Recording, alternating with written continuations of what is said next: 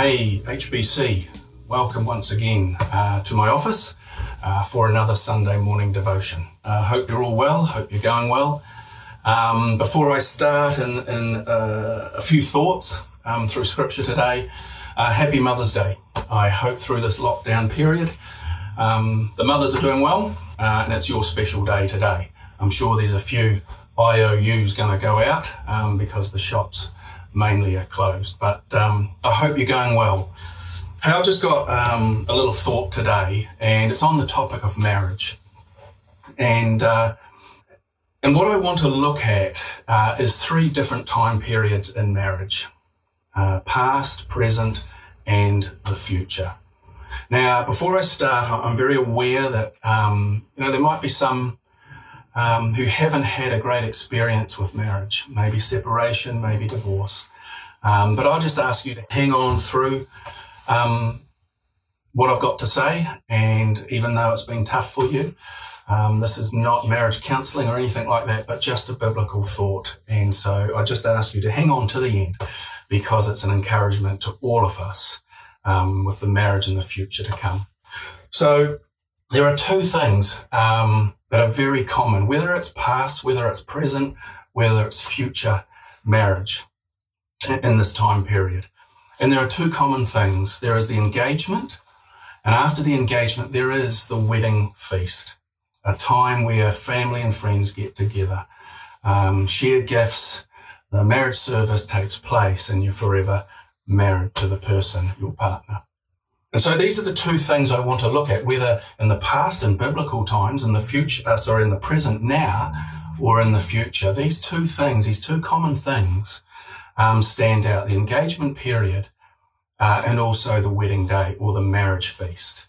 There's a couple of other little things that are common as well, and I'll look at them as well if I have time. First and foremost, the past, biblical times. What did marriage look like? Well, marriage started off, and it starts off with the parents arranging your partner for you. The parents would get together. They think they're suitable, same tribe, same nationality, and they would get together and pick. And in biblical times, mainly the bridegroom or the bride didn't have a choice in who they married. And so that was something different from today, of course. Now, after that, there was contracts made up that was binding, and you were engaged.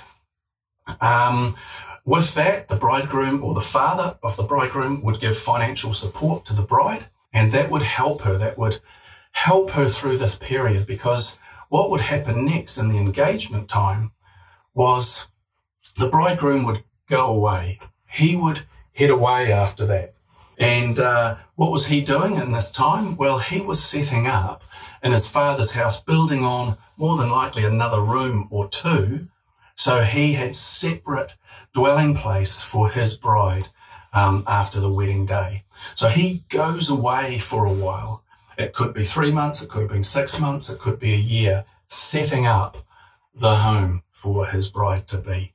And then came after the engagement period, and he had everything set up. Then came the wedding day, the marriage feast, and they would get their family, their friends, and they would all come together and celebrate.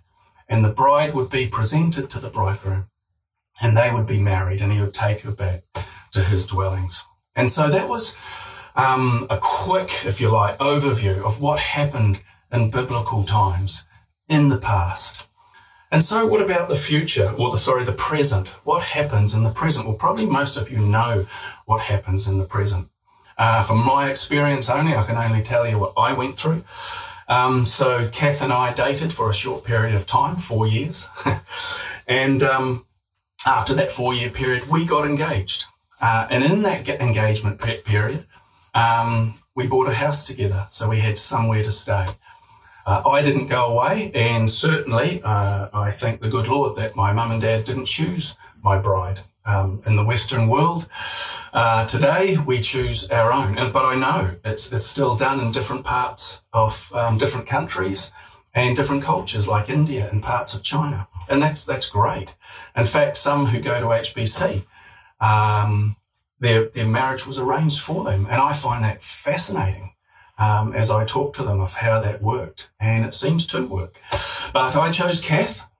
As I say, dated for 4 years and then were engaged. We bought a house, and then came an amazing day when standing up at St Albans, Kashmir at St James, my bride came up the aisle and we were married. And after that, we have a big feast, a marriage feast, and that was a fantastic time. Really loved it as I look back. And so similarities that we were engaged and we had this marriage feast, this time when we were married, and then we spent time with family and friends in a meal. So very much just a short few things that weren't the same as the Old Testament or biblical times, but still the same theme that goes through. Now I want to look at, if I can, the future, and this is what I've been really thinking about, the future marriage to be. And I want to read, if I can, to you Revelation 19. Revelation 19, there is another marriage to take place. And we'll read from verse 1 down to verse 9. So verse 1 to the first 5 verses is just for context. It says this in verse 1 of chapter 19 in Revelation: "After these things I heard a loud voice and a great multitude in heaven saying, 'Hallelujah!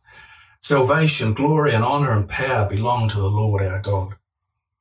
For true and righteousness are his judgments, because he has judged the great Babylon, who has corrupted the earth, and he has avenged her by the blood of his servants shed by her.'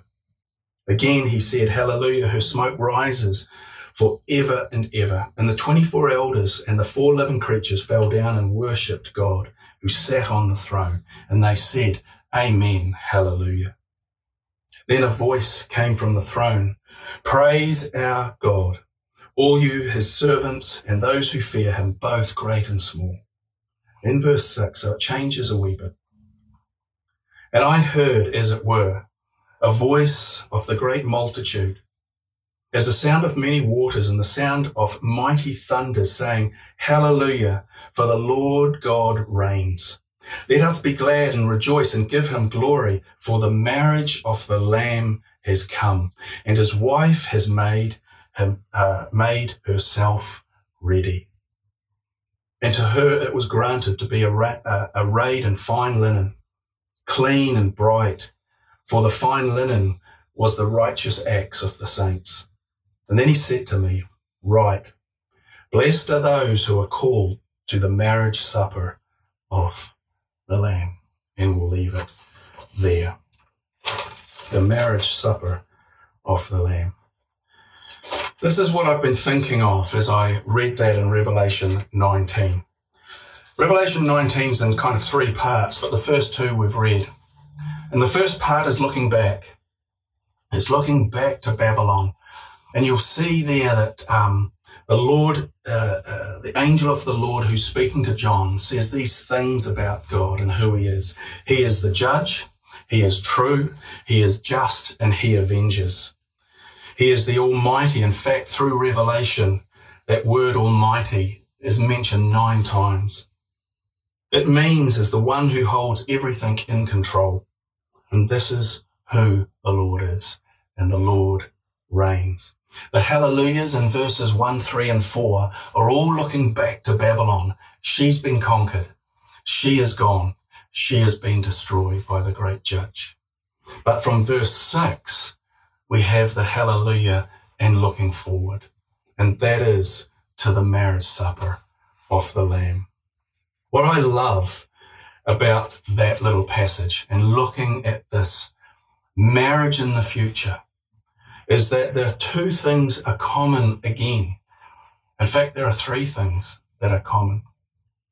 We have the engagement period. We have the marriage supper. And we also have in between them 2 is the bridegroom going away and coming back again. And so, as we have seen, what is the engagement of the marriage of the future?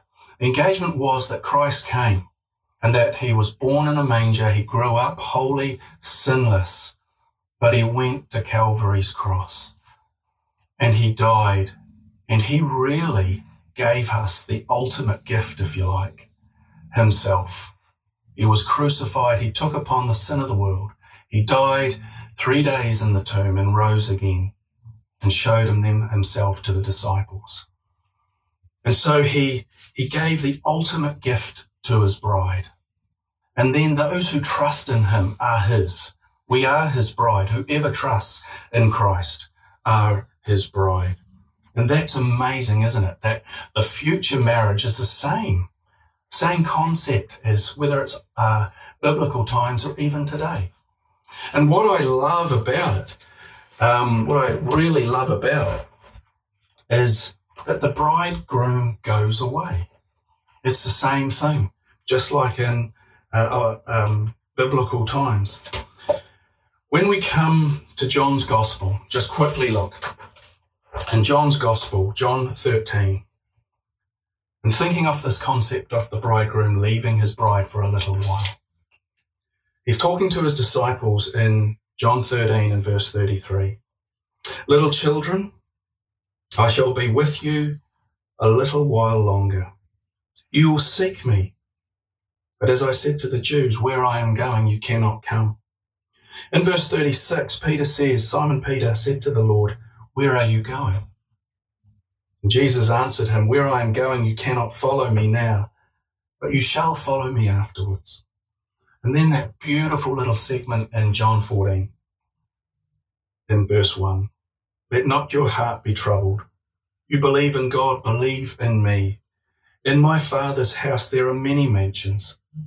If it were not so, I would have told you, I go and prepare a place for you. I go and prepare a place for you, and I will come again, and I will receive you to myself, that where I am, you will also be with me. And where I go, you know, and the way you know. Of course, Thomas said, Lord, we don't know where you are going. How can we know the way? And Jesus said, I am the way. I am the truth. I am the life. And that was so beautiful, that picture.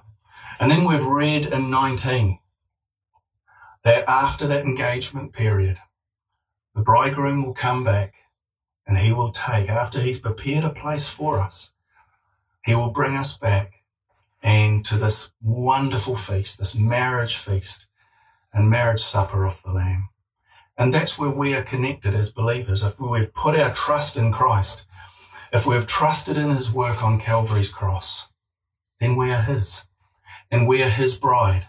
And though he has gone back, he's gone away for a little while, he's coming back for us. And that through this time that we've been going through, as I read that, as I have been thinking of that, the return of Christ for his bride, that should bring us joy no matter what we're going through, no matter what we're suffering, no matter how we're feeling through this time, locked away. We have an amazing hope of the Lord Jesus and coming back for us. And as I was thinking of this, I was thinking that, man, it's like before he even started time, before he even created, God had a plan that he would introduce marriage to men and women, and they would be engaged. Bridegroom would go away, come back for his bride. And it was just a picture, a shadow of what Christ would do.